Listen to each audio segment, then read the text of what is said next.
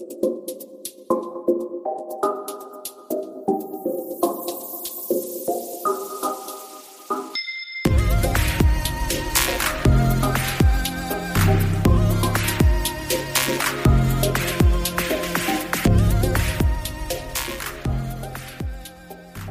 everybody. This is the Walking Well podcast, and I am your host, Jalon Martz. For any newbies, welcome. We're so glad that you're tuning in. And for all of my regulars, thanks so much for coming back. It's the month of December. We've been talking about self-care. The first week of December, we spent a lot of time just sort of establishing, like, what is self-care? What do we mean by that? Is that even biblical? And yes, the answer to that is yes. Self-care is definitely very biblical. Jesus really laid out a wonderful kind of follow-up to God's whole 6th day and then 7th day he rested sort of thing, that Jesus oftentimes drew away after preaching and spending time ministering, and encouraged his disciples to do the same. But also, he kind of called us into the same thing. If any of you are tired or weary, worn out, come learn of me. My yoke is easy, my burden is light. It's not anything harsh or ill-fitting. It will refresh your soul. Psalms 23, the scripture is honestly kind of replete with this idea of taking care of yourself, resting, recharging, and refueling. So we did that the first week of December. The second week, last week, we talked about mental and emotional self-care, which is very near and dear to my heart. I just sort of love helping people kind of establish better patterns and behaviors when it comes to mental and emotional self-care. And so we talked about kind of the domains of that. What does that look like? It looks like resting, recreating, loving yourself, because, the scriptures talk about love your neighbor as yourself. So if you don't know how to love yourself, you're probably not doing a great job of loving other people. Just saying. But loving yourself and kindness and compassion and watching the way that you talk to yourself in your head, because we all have got self-talk going on. And most of that should be positive and should be word-filled, but oftentimes it's degrading, and we're talking about how bad we are at X, Y, and Z and how we'll never be whatever. But we should really be encouraging ourselves, because that's the only way to be built up. So we talked a little bit about that. Today, I'm excited to talk about spiritual self-care, which I don't know if that sounds weird. I don't know. I think it's just one of those things of like how to keep a healthy spirit. And it's real basic, not comprehensive or exhaustive in any way, but just some things that I've learned kind of as far as making sure that my spirit is in good condition. And so spiritual self-care is really about guarding and building your strength, like the strength of your spirit. Or your fullness, kind of that overflow of just being full in the spirit, and knowing like when you're on 10 in the spirit versus when you're on like 0 or -5. So it's really about building up your strength and guarding and maintaining that strength, and about reducing the interactions, the forces or whatever that kind of erode at that strength. That's really what the goal of spiritual self-care is. And so I kind of want to go through some scriptures just to establish a foundation. And then we'll kind of jump into what does that look like for the believer, right? Okay, so starting at 1 Timothy 4:7. I like the Amplified, guys, so I'm reading from the Amplified. And it says, "But have nothing to do with irreverent folklore and silly myths." And so this is like Timothy, the books of Timothy 1 and 2 are letters between Paul and Timothy. And so we've got Paul's letters, not so much Timothy's, but these are Paul kind of talking to his spiritual son about how to live life and do ministry and all that good stuff. And so he's kind of telling him the things, he's warning him of what to stay away from. He's going to follow up with what to do instead, right? So we're staying away from irreverent folklore and silly myths. On the other hand, it says, discipline yourself for the purpose of godliness. And in brackets in the Amplified, it says, keeping yourself spiritually fit.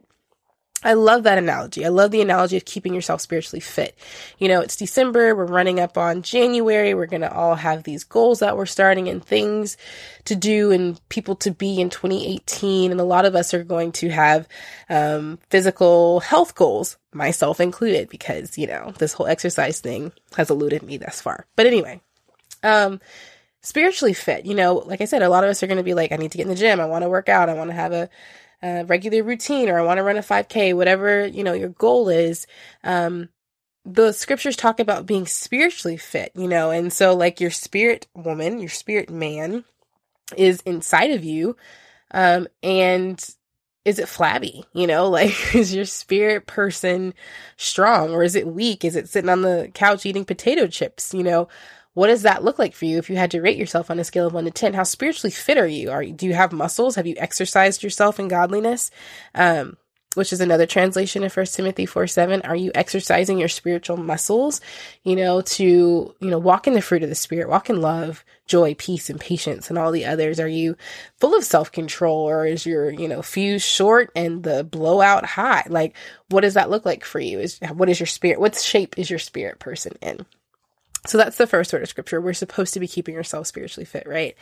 And then another Timothy, 2 Timothy 2:21. And this is just sort of talking about how we sort of regulate ourselves and our lives. And so the scripture says, in a well-furnished kitchen, there are not only crystal goblets and silver plates, but waste cans, so trash buckets, and compost buckets. Some containers used to serve fine meals, others to take out the garbage. Become the kind of container God can use to present any and every kind of gift for his guests for their blessing. And so, again, sort of this idea of how are you taking care of yourself? What are you representing? Are you investing in your spirit so that it's ready for the master's use? It's one translation of the scripture says fit and noble for the master's use, prepared for every good work. Are you ready? Are you prepared? Is your spirit in good condition? What does that look like for you? Would you say you're like a 4 or a 7? How prepared are you to be used by God to do all the great things he wants to do within and through you? So that's that. The next verse, Proverbs 31. I obviously love Proverbs 31. But I like this verse particularly for this idea of like spiritually staying fit. So Proverbs 31:17 in the Amplified says, she equips herself with strength. And in brackets, it reads, spiritual, mental, and physical fitness for her God-given task, and makes her arms strong. And I just want to hone in on this idea of she equips herself with strength. Some verses say she dresses herself in strength. Other verses sort of say she wraps herself in strength. And that strength is broken down into spiritual, mental, and physical fitness, right? And we spent the first 2 weeks of December talking about the physical and mental, but her goal is also to be spiritually strong. And so, we're in this sort of wave of health awareness, health care sort of like thing in America, at least, where we've got a lot of people that are going vegan, a lot of people that are, trying out different ways to exercise and work out, and we've got CrossFit, and we've got group fitness, and we've got personal trainers. We're doing Zumba. We've got all sorts of ways to exercise and get fit and stay healthy. And so to just sort of put the idea, or I guess put the sort of insert spiritual fitness sort of into that framework so that you kind of can make a parallel that our spirit man is supposed to be built up, One of the scriptures talk about praying in the spirit so that our inner man is constantly being built up, rises up like an edifice. But just laying that foundation, like begin to think about spiritual wellness, spiritual self-care under sort of the same framework that you would physical self-care and physical strength and wellness, right? So those are our verses: spiritual self-care, physical self-care, mental and emotional self-care. These are biblical things. And if you're still kind of wondering, like, are you sure? You can obviously go back to, I think it's episode 17 is the first episode of December. And we really established taking care of yourself is very, very, it's very spiritual, very biblical. Anyway, I digress. So I want to give you guys some ABCs of spiritual self-care, talk about some ways to know that you're probably off in your spirit and need to maybe insert some better practices. So we'll talk about ABCs, some service light alerts of your spirit, and then some best practices to sort of help you stay on track, get on track, or loop back around and be where you want to be. So ABCs. So I say ABCs of self-care because you never graduate from the ABCs. You use them, they're building blocks, right? You use them from the time that you learn them until the time that you die. You just never graduate from them. And so I have two kind of spiritual disciplines that I would call ABCs of spiritual self-care. And the first is having a quiet time. And I always kind of want us to have like a more adult word for like quiet time, because I just feel like this little kid with like a stool sitting over and like praying, which I guess is fine, but it just sounds sort of odd, I guess, sometimes to be like, oh, I'm going to go have my quiet time, especially people that don't know what that means. Non-believers are like, what are you doing? But I consider quiet time sort of like, I really believe that quiet time is like an ABC. basic building block of Christian wellness. So Bible reading, prayer, worship, all of those, you don't graduate from those. But I read a statistic that said like maybe 60% of believers are not like reading their Bibles on a daily basis, which was kind of like, whoa, that's crazy. And not to say that I don't struggle with that consistent time, but just like that stat was like so big, like, oh my goodness, what do you mean? You know, I don't like when I miss my days. It's just not, I don't like it. I don't like when I don't get a full hour. And that has been sort of like a struggle bus, no condemnation kind of thing, like flow with the grace, Jalon. But just the notion that that's not something that you skip, and it's really not anything that you can do without. I can always trace, you know, being spiritually off to, okay, what does my time in the Word look like? What does my time before the Father look like? What does my time in worship look like? I can always check that intake and kind of measure it against what's, you know, going wrong and what's off in me and be like, yeah, I'm not getting enough Word. I need to up it, you know? I didn't have enough, didn't take, I need to go back in my prayer closet. I can always look back basically at the time that I'm spending with God and go, this is where I fell off. This is where the problem lies. And I make that adjustment. But, you know, like this is sort of your core. When I talk about, you know, basic building blocks, think of like an exercise program. Again, if you don't have core strength, it's very hard to develop any other kind of strength.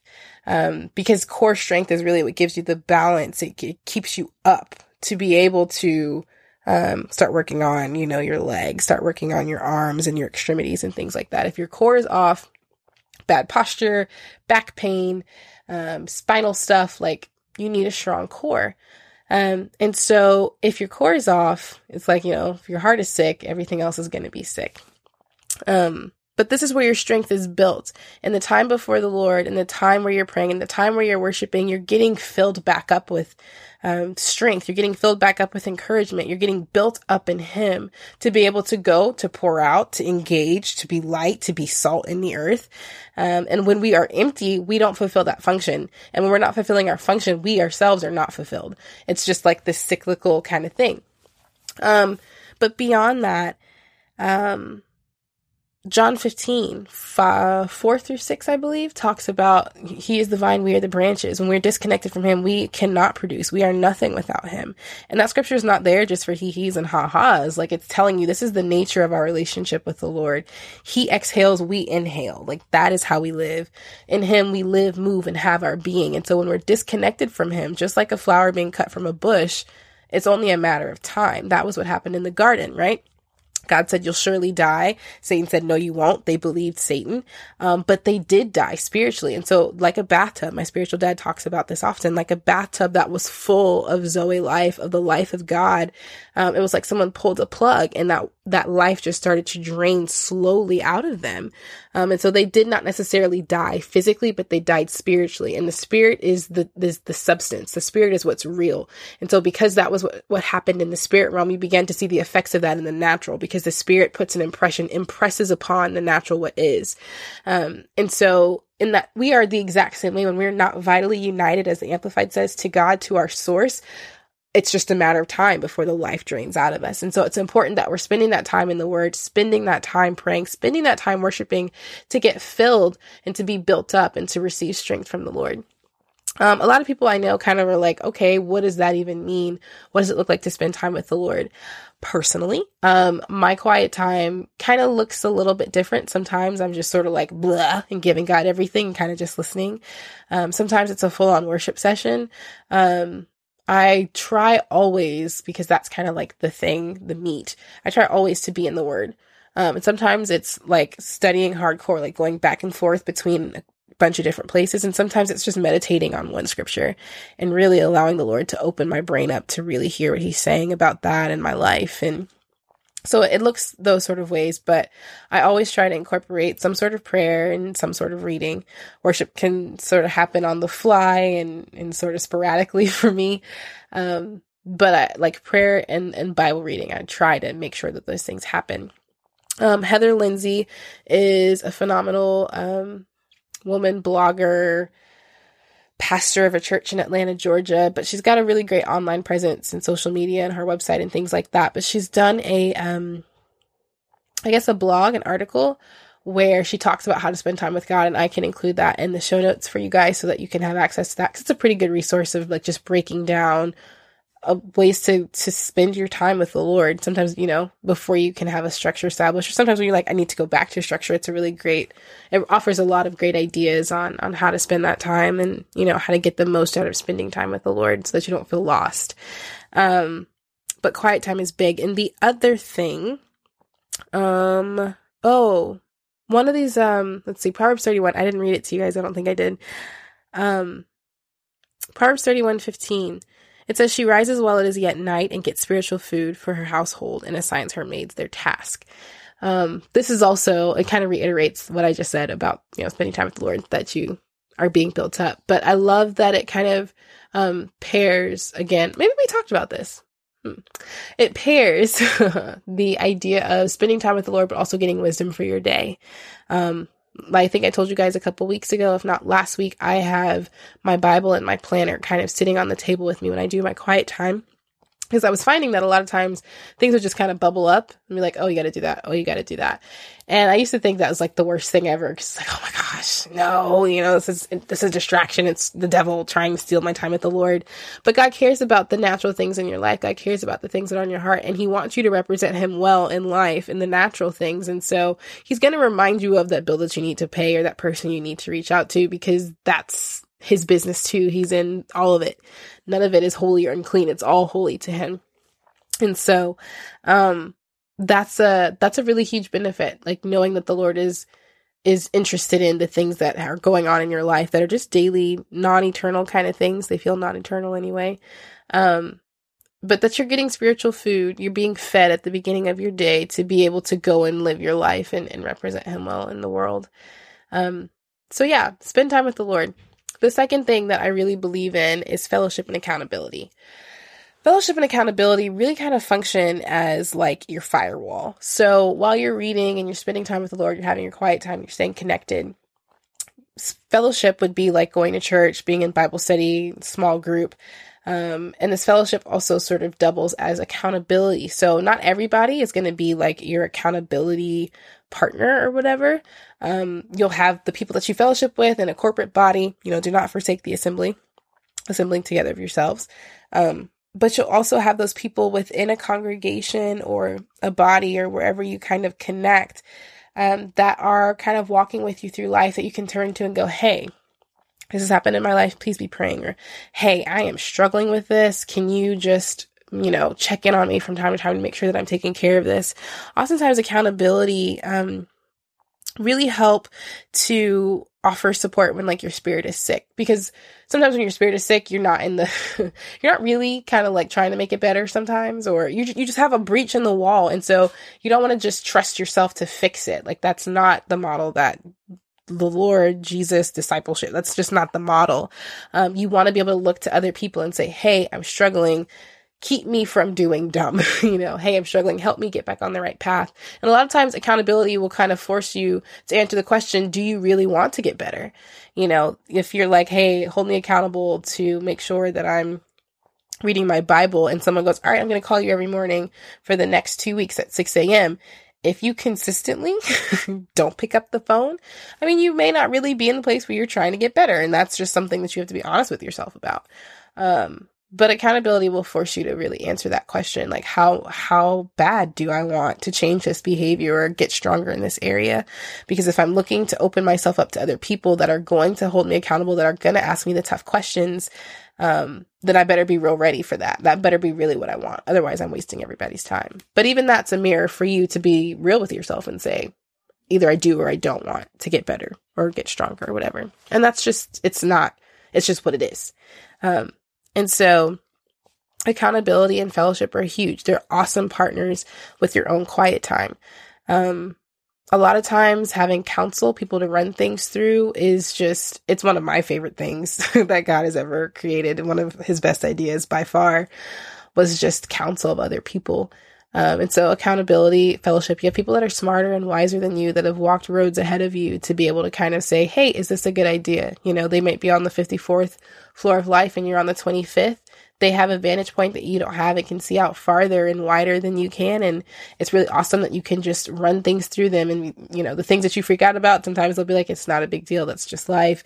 The things that you're like, I'm going to do this. They could be like, whoa, slow up. That's a no, So it's really awesome and really good for your spirit to have people that you can use as guardrails in your life that are encouragement to you as well, that you're running the race and doing life with, that you can open yourself up with, and really just see the body work as it's supposed to, each member sort of supplying each other with strength and with encouragement. So it's just a really beautiful picture. So these are basics. Having quiet time where you're praying, you're worshiping, you're reading the word, you're getting filled and built back up, and having people around you that are doing the same to kind of be tools in the Lord's hand to chisel and bring forth the you that he sees, that he's designed you to be, and the you that he desires to be is basic, is like foundational to having a whole spirit, a spirit that's in fit and good condition. So I want to talk to you guys about service checks. So some ideas, or not necessarily ideas, just some things to be on the lookout for. So like when your car needs to be serviced, a light comes on, right? And so these are a couple of those things that are kind of like spiritual service lights, that I kind of want to run through really quick, these are ones that I'm very familiar with. You may have others, but I wanted to touch on these because these are kind of like the big ones that jump to my mind when we talk about just, spirit sickness, unforgiveness and offense. Big ones. And the Gospels really spend a lot of time talking about forgiving, releasing, letting it go, forgive so that you may be forgiven, and all of that, and I talked last week about they that love thy law are not easily offended. And the guy that owed like $5 million versus the guy that owed $5, and just how they were treated differently when they withheld forgiveness, or the consequences for withholding forgiveness. And so unforgiveness and offense really just block up the flow. Like if you were like a pipe, if you were pipes, which you're not, but if you were, unforgiveness would be like a clog in a pipe. And so the Lord's love wants to flow through you, his blessings, his favor, the honor that comes from him only. He wants to give all of that to you. But when you refuse to forgive, it kind of is like, what? He's given you so much. He's freely given you so much by forgiving you. And now you want to deny other people that which God, by way of which God is trying to make your life so good. What? That doesn't, you're not even qualified to be in that position. Like while you were still in sin, he came. Like, I don't think you understand. You are a beneficiary of the forgiveness that you were trying to withhold from others. All kinds of backwards. And so unforgiveness is a sign of soul sickness. Like your light is on. You need to check that and work through that with the Lord and forgive. Mark 11:25. So good. It says, whenever you stand praying, if you have anything against anyone, forgive him or her. Drop the issue, let it go, so that your Father who is in heaven will also forgive you your transgressions and wrongdoings against him and others. A lot of times when we are not willing to forgive people, it's because we lack revelation of our need for forgiveness. That goes in just any other areas. When we're, like, I'm not going to extend mercy here, it's because you think you don't need mercy. When you're not going to be kind, it's because you think you don't need kindness. And with forgiveness, it's the same way. When you think like you are not in need of forgiveness, that's typically when you are short on it with other people. But God is always forgiving us. Always extending his mercy, his love and forgiveness. And because that is the kind of God we serve, because that is the way that he is towards us, who are we and how dare we not extend that same forgiveness to other people? So unforgiveness and offense, holding on to stuff, it's a no-go. Spirit sickness is definitely happening and present in your body, in yourself, in your soul, in your spirit. Anyway, the other one is discontentment. And me and discontentment are old, not current friends. We're ex-friends, ex-buddies. As a single person, I think I struggle with discontentment and sometimes still do on occasion. But as a young 20-something who wants to have her life figured out already, discontentment is like a beast. It's always kind of like they're like, oh, this is an opportunity to be dissatisfied with the way that your life is and the life season that you're in and what you don't have and how much progress you haven't made, And discontentment is truly a sign of soul sickness. And I don't mean sickness in the way of like, it's fatal, you're dying, you're a bad Christian. I just mean sick in the way of like, hey, there's something there that you need to address. And at some degree, in some levels, we all have some of this happening. And so obviously these are things that we should all be working on. But discontentment is, as my pastor says, a tough little man. And it's really just about being faithful with your portion. Contentment is about being faithful with your portion. A lot of times when discontentment is present, it's because there's idolatry in your heart, that you think that there's something that would ultimately increase your life and make it, 1,000 times better. When in reality, all you need is Jesus. And not in a way that like stuff is bad. But when he's off center, when he's not in the center, idolatry is taking place and you're just discontent. You're mad with how everything is and how the food's not hot and doesn't taste right and your shoes don't fit your feet and they've got better shoes and all of that kind of stuff. Madame Blueberry is an excellent, excellent, story about what happens when you're discontent and how it just makes you unhappy when it's not really stuff that you need. Let's see. Philippians 4 is one of my favorite verses to kind of apply when it comes to discontentment. And I believe it's verse 11 through 12, but Paul is saying, I've learned how to be content whether I have a ton or nothing at all. And I think what really set me free in that area is the idea that Paul had to learn that little one word, I have learned. I guess that's 3 words. But I have learned how to be content. It's something that you learn how to do. It's something that you kind of submit to the Lord in daily as often as you're struggling with it. Like, Lord, show me how to be content. Another verse that I absolutely love when it comes to discontentment is Psalms 97:11. It talks about light is sown all along the pathway of the godly. And sometimes where I'd be wrestling with how I just want more and better, and I can't believe I haven't, moved forward in something. That verse has always challenged me.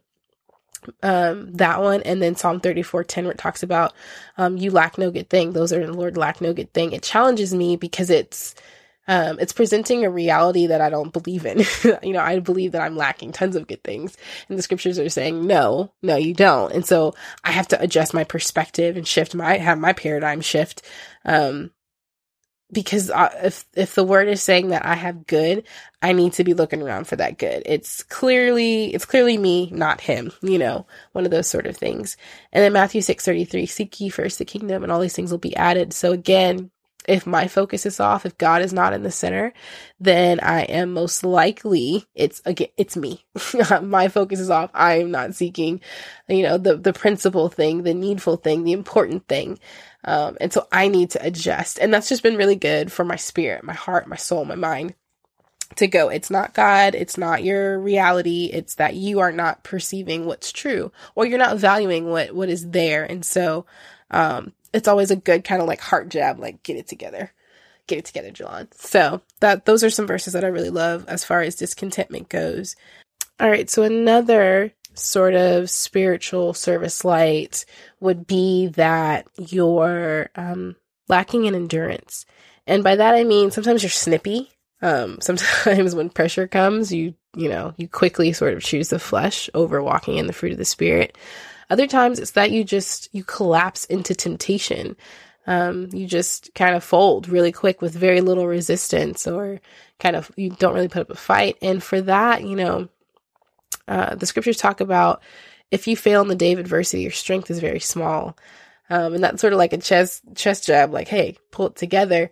The kingdom does suffer violence, but the violent take it by force, So while, yes, there is craziness happening, and yeah, it's rough out here for a Christian, but ultimately, greater is he that's in you than he that's in the world. So when it comes to a lack of endurance, this is really, like I said, one of the more alarming kind of feelings or service lights in your spirit. And you've really kind of got to pause and go, what's going on? What's happening in me? Why am I in this place? And sometimes it might just be you're lacking, you're not getting enough word.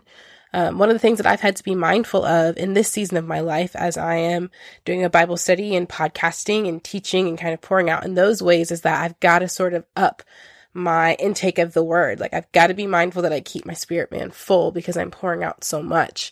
When we don't prioritize the word, a lot of times we can get in this place where we're feeling apathetic, or we're feeling hopeless, or we're discontent or disillusioned, or, we kind of, say I'm burnt out, I'm tired, I don't have anything else to give. And we talked about being burnt out last week, but you can go back and listen to that if you want. But in our spirit, man, these are all sort of warning signs. It's saying, hey, some maintenance needs to happen. Some things need to change. You need to look at your levels. Are you getting enough word? What's happening on the inside of you? And sometimes these things are the results of behavior or beliefs. I'm sorry, not necessarily behaviors, but beliefs sort of shifting around in our heart. One of the things that I've also had to be very mindful of is getting offended at God in my heart. Feeling like, something didn't work out and I was believing him. And so God was unfaithful or wasn't telling me the truth or misled me or whatever, and being disappointed, with God, and all of that can really invite soul sickness, because it's like a hardness of heart and you feel like you can't really believe the scriptures, or you can't trust him. And, so a lot of times you'll maybe have to try to trace the thought and the behaviors or the beliefs back and kind of go, what happened? Where did we get off? What am I believing about God? What am I believing about myself? Am I getting enough scripture? What am I believing about other people? To sort of understand when you got off, when you went off road, I guess to say, in your spirit, and just to make sure that you're taking care of your spirit, man, and making sure that you've got good boundaries in place, you're getting enough word, you're staying spiritually fit, you're getting fed, you're in communion and in community with other believers to sharpen you, to keep you sharp, so that we're all kind of going in the same direction and pursuing Jesus and running our race with endurance, looking away from everything that would distract, avoiding sin and those temptations and things that will pull us off of the road and pull us off of our race with the Lord. Like, it takes, it really does take awareness, really. Making sure that you're spiritually fit takes, you really can't do it on autopilot. You can't do it half asleep, and it doesn't happen when you're not being intentional. That kind of goes for all self-care. All self-care has to be intentional. Otherwise it won't happen. If you don't prioritize taking care of your spiritual self, your mental and emotional self and health, your physical health, it doesn't happen. It's not just like this passive thing that just picks you up and carries you into a state of being, well cared for. You have to be intentional about caring for your spirit, as you have to be intentional about caring for your mental and emotional well-being, as well as being intentional about caring for your physical body. And so some best practices, right? What are some things that we can do to make sure that we are taking care of ourselves spiritually, that we are, staying spiritually fit and ready to go, and, we're prepared for every good task that the Lord has for us? I have a few for you. And again, not exhaustive or comprehensive. These are just some of the things that I found that are very helpful. And so the first is gratitude. I have fallen in love with gratitude. I love gratitude so much. I did not know that just like a little, I don't know. I didn't know it was so powerful, which sounds really dumb and shallow, but gratitude is kind of like everything, man. Gratitude is the antidote to discontentment. It's the antidote for discontentment. Sometimes I will feel stuck, or like there's not progress happening, or what even happened this year? Did I accomplish any of my goals? Did I do anything, that was worthwhile? And, pausing and just recounting the things that have occurred, the things that I'm grateful for in my life, just breathes this sense of like, thank you, Jesus. Like, God, you're so good. And it's this sort of recounting the Lord's faithfulness, because a lot of times, we've talked on this podcast before about the sort of disgusting lie of by now you should whatever, fill in the blank. And that is so a tactic of the enemy. And we can feel like by now we should be a ton of different things, different people, different places, financially X, Y, and Z, whatever. And that it can make us feel, it can just stir up discontentment in our hearts. But the truth of the matter is that God's faithfulness is just, it's too great to list out. But one of my favorite things is to write down everything that I'm grateful for. One particular time, I just gotten back from college and was just like super frustrated, like uber frustrated with the state of my life in all of its many domains. And I just sort of sat down and wrote down everything that I was grateful for having in my life. And that included people, it included experiences, it included funny moments, it included books that I'd read and songs that I loved, and, I don't know, progress that I had actually made, and to have that in pages, in front of me was just such an amazing sort of like clap back at the enemy's lie of nothing happened. Where does it even go? Because it just, discontentment eats at your hope. And when you have no hope, you kind of just shrivel up and die. You don't expect anything. You don't, extend your faith for anything. You don't believe God for anything. You kind of just exist, and that's not really living. But when you're grateful for the things that God has done, when you're looking at all the things that God has done, all the things that he's given you, all the people that he's blessed you with and granted you the privilege of knowing and being connected to, you get your hope up. You're like, man, it's going to be a good year. If God did that in 2017, my gosh, I can't imagine what 2018 is going to look like, because we go from glory to glory and we go from strength to strength. And so even though 2018 may look very different, even though, the next season of your life may look very different, you can know that God is going to build bigger and better muscles in you. And that's exciting. That's exhilarating. So gratitude. It's awesome. I love it. One of my favorite verses right now is Psalms 92, and I believe it's verse 2, maybe 1 and 2. It says, "It's a good and delightful thing to give thanks to the Lord, to sing praises with musical accompaniment to your name, O Most High, to show forth your loving kindness in the morning and your faithfulness by night."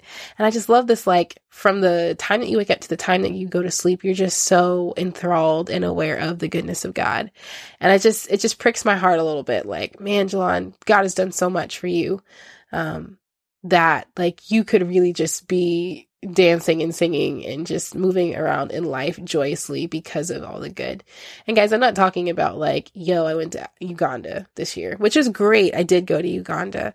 And it is one of the things that I'm grateful for. But I'm grateful for a good relationship with my parents. I'm grateful that me and my brother laugh a lot. I'm grateful that I can sit with friends and do nothing and I just feel full. I'm grateful for poetry. It's just like whatever the things are that make me happy, those are gifts, and I acknowledge them as such, and I acknowledge the gift giver because he loves me so much that he gives me things that are not eternal, that mean nothing for eternity. That's just his way of loving on me, and that means everything.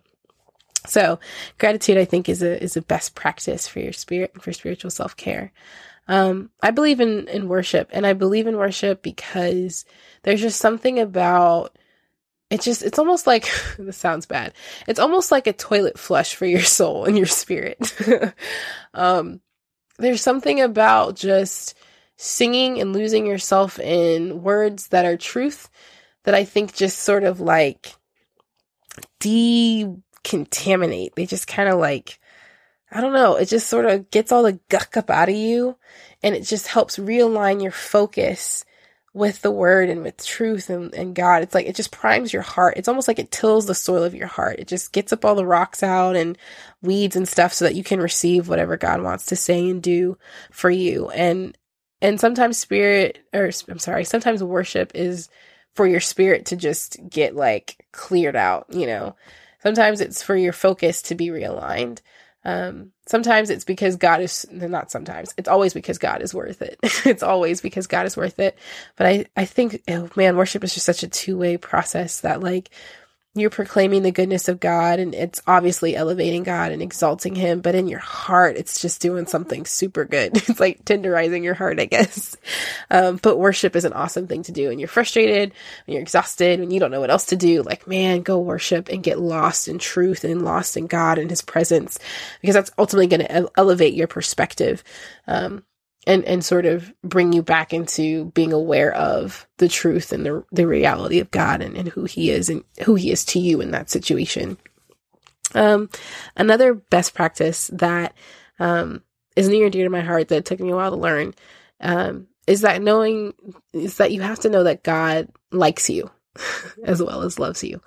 I think it's sort of easy for us to believe that God loves us out of some sort of paternal father figure obligation, like, you're my dad, you have to love me. I'm your kid. You obviously have to love me, but you don't necessarily like me. It's not like you want to spend all your free time with me or anything like that. And we know the difference. We know the difference between being loved and being liked. And we want to be both, So believing that God likes you is huge. I really encourage you to be honest and be like, do I think God likes me? And to explore that with him. Because the scriptures talk about how much he loves you and all the things that he's done for you because he loves you. And when you love somebody out of obligation, you do the bare minimum for them. You're just like, I don't like you right now. I'm not going to kill you. You know, that's about it. You know, the love of God constrains me. When you like them, like you want them to be happy and you want to see them smile and you want to spend time with them, and God feels that way about you. And so, I told you guys a couple of months ago to ask God, you know, what do you love about me? But I really want to challenge you to ask him, what does he like about you? You know, why do you like me? What do you like about me? You know, and explore that with him. Because that's going to be a really rewarding situation for you. I guarantee it. And then the last thing, that's a really best practice. That's one of my favorite best practices. It's like Oprah's giveaway, Oprah's favorite things. I think one of the best things that we can do for our spirit, aside from all the other things I've mentioned, is to refute condemnation. So often after we fall, after a misstep, after we sin, we pull an Adam and Eve, we cut and run, and increase this or create a separation between us and God. And it's because we feel like we don't deserve to be in fellowship with him anymore. Like, we've caused a breach. We've got to go. This is how it goes. You know, you mess up, you remove yourself. And sometimes we believe that's how God feels too. Like, yeah, go. Sin cannot dwell in my presence, you know?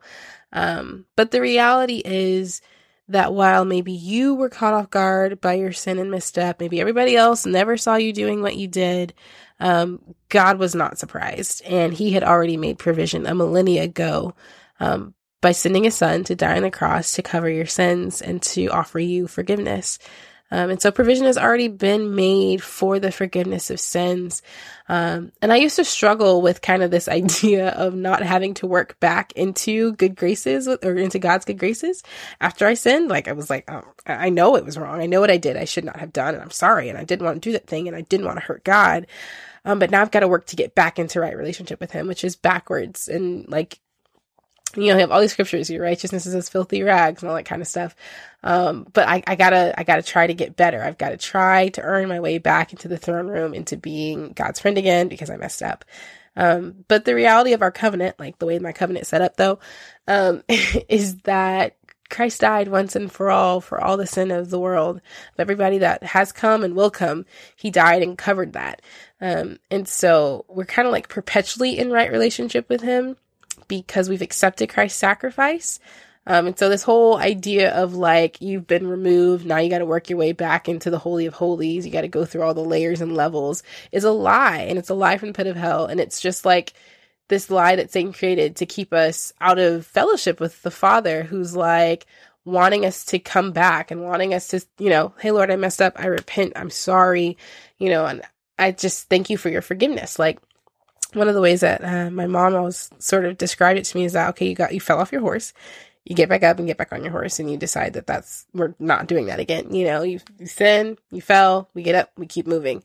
And that's really how simple it is. You repent, you make, you know, if you made a mistake that involves someone else, obviously you need to go make that right with them, but he doesn't condemn you. Go and sin no more. And so condemnation is really a tool of the enemy, and it's something that we have to constantly push back against. So you go forward, you get back on your horse, you continue to live out of your redeemed nature, out of the righteousness of God planted on the inside of you in his spirit. You make it right with whoever you need to make it right with, but he doesn't condemn you. So refute condemnation. It doesn't come from God. Condemnation does not come from God. So, I'm a fan of, whenever you're purposing to sort of change a behavior or belief, of having scriptures and sort of like resources to help you stay on track and, you know, like just renew your mind to the truth. Some scriptures that I'm loving, that I love for kind of like refuting condemnation. Ephesians 2:6-7 is one of my favorites. Romans 8:1, there's now no condemnation in Christ Jesus. John 3:17, the Son of Man did not come into the world to condemn the world, but to save it. 1 John 4:18, perfect love casts out all fear, because a lot of times when we're like, I need to get away from Jesus, it's not rooted in this idea that we're loved, that we are his beloved. It's rooted in this idea that we're kind of like the step kid that's got red hair or something. Redheaded step kid, is that the saying? Anyway. And then Colossians 2:13-14, which talks about the charges that were brought against us, Christ nailed to the cross when he died. And so those are some verses that I really love when it comes to like renewing your mind to the truth about condemnation and how there is no condemnation in Christ Jesus. And then some some songs that I'm really enjoying right now that just kind of really emphasize the love of God and his posture towards us. I love, Oh Come to the Altar by Elevation Music. Such a good song, y'all. So good. Like I'm a word nerd. So when I say word nerd, I mean, I love the scriptures like the word, but I also just like words. And that one, like when you listen to the words, it's just so good. So good. Like I'm starting to like sing it in my head. And then I recently discovered Reckless Love by Corey Asbury. I don't know if I'm saying his last name right, but hopefully I am. I hope I'm not butchering that.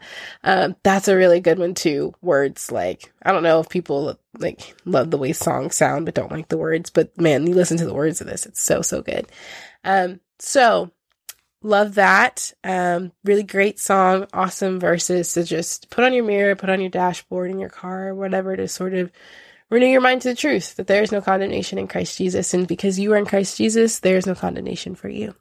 So those are the best practices that I have as far as like self-care, taking care of your spirit man, making sure that it's in the best condition possible. Filling yourself up in quiet time is absolutely essential. Making sure that you're reading and spending time with the Lord and worshiping and praying and having people around you that are just like the benefit or are there to benefit your spirit, man, is just so, so, so good. Being surrounded by other believers is essential. And to be honest, you guys, I didn't know how important community was until I went to college and had like nothing but people that were my age around me that were like running hard for God like I was, or running harder. I really began to understand why it was so important to be surrounded by like-minded people. Because for so long, I was kind of like one of a few people that was like for real about Jesus as a high school kid. So getting to college and realizing what community does for your faith and for pushing you to go harder is just beautiful. And so I encourage you, get you some friends that add to your life. And then, checking your soul out, doing evaluation, seeing like, do I have discontentment going on? Is there unforgiveness and offense? Like I totally just had to do this, today, last week, this week, to just sort of be like, oh, there's some offense there. I need to let that go. I need to work on that, just checking the spiritual strength of yourself and what that looks like and where you could tighten up in some areas, what you need to do to adjust and to be where God is calling you to be. And then, practice gratitude. Worship, know that God likes you, be anchored in that truth and push back on the enemy's lies and condemnation because he's just trying to drag you down and keep you from fulfilling everything that God has said that you will do. So that's it for spiritual self-care. I know it's a little bit different from our other talks about self-care, but our spirit man is quite different from our mental and emotional state and kind of needs different things. So, but I hope it was a good time. I hope you got something out of it and that like you will go forward and use some of the things that, we talked about on the podcast today. If you have any other cool ideas, I'll be posting on social media this week about the podcast, just reminding everybody if they haven't listened to it to, go ahead and go take a listen. So if you're connected with me on social media, comment some of the things that you do to take care of your spirit. Because it's huge. Anything that you do that I didn't mention, we all need, right? Like we're all members of the body. We have something that each other needs inherently in each of us. So definitely comment, connect with me on social media so that you don't miss that post. If you haven't already, please subscribe to the podcast so that you're able to get it when it's released, that you get a little notification and you don't miss any episodes.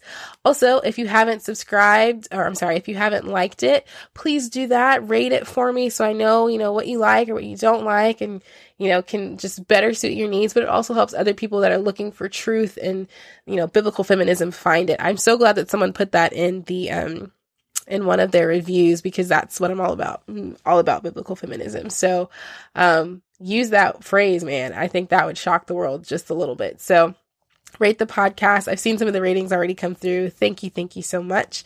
And just a reminder, because Christmas falls on a Monday, there will be no podcast on the 25th. Enjoy your families, make memories, be present. That's what I'm going to be doing. So I will actually see you guys, or not see you, but I'll talk to you in 2018. So I'm excited. It's going to be a phenomenal year because Jesus is in it, right?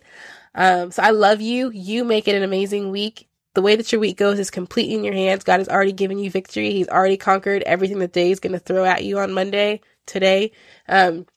He already has the victory. You already have the victory. It is sweatless. He's already provided it for you. So you just walk in the confidence that God has already done the thing and worked it out for you. And you boss it out this week. See y'all later. Bye.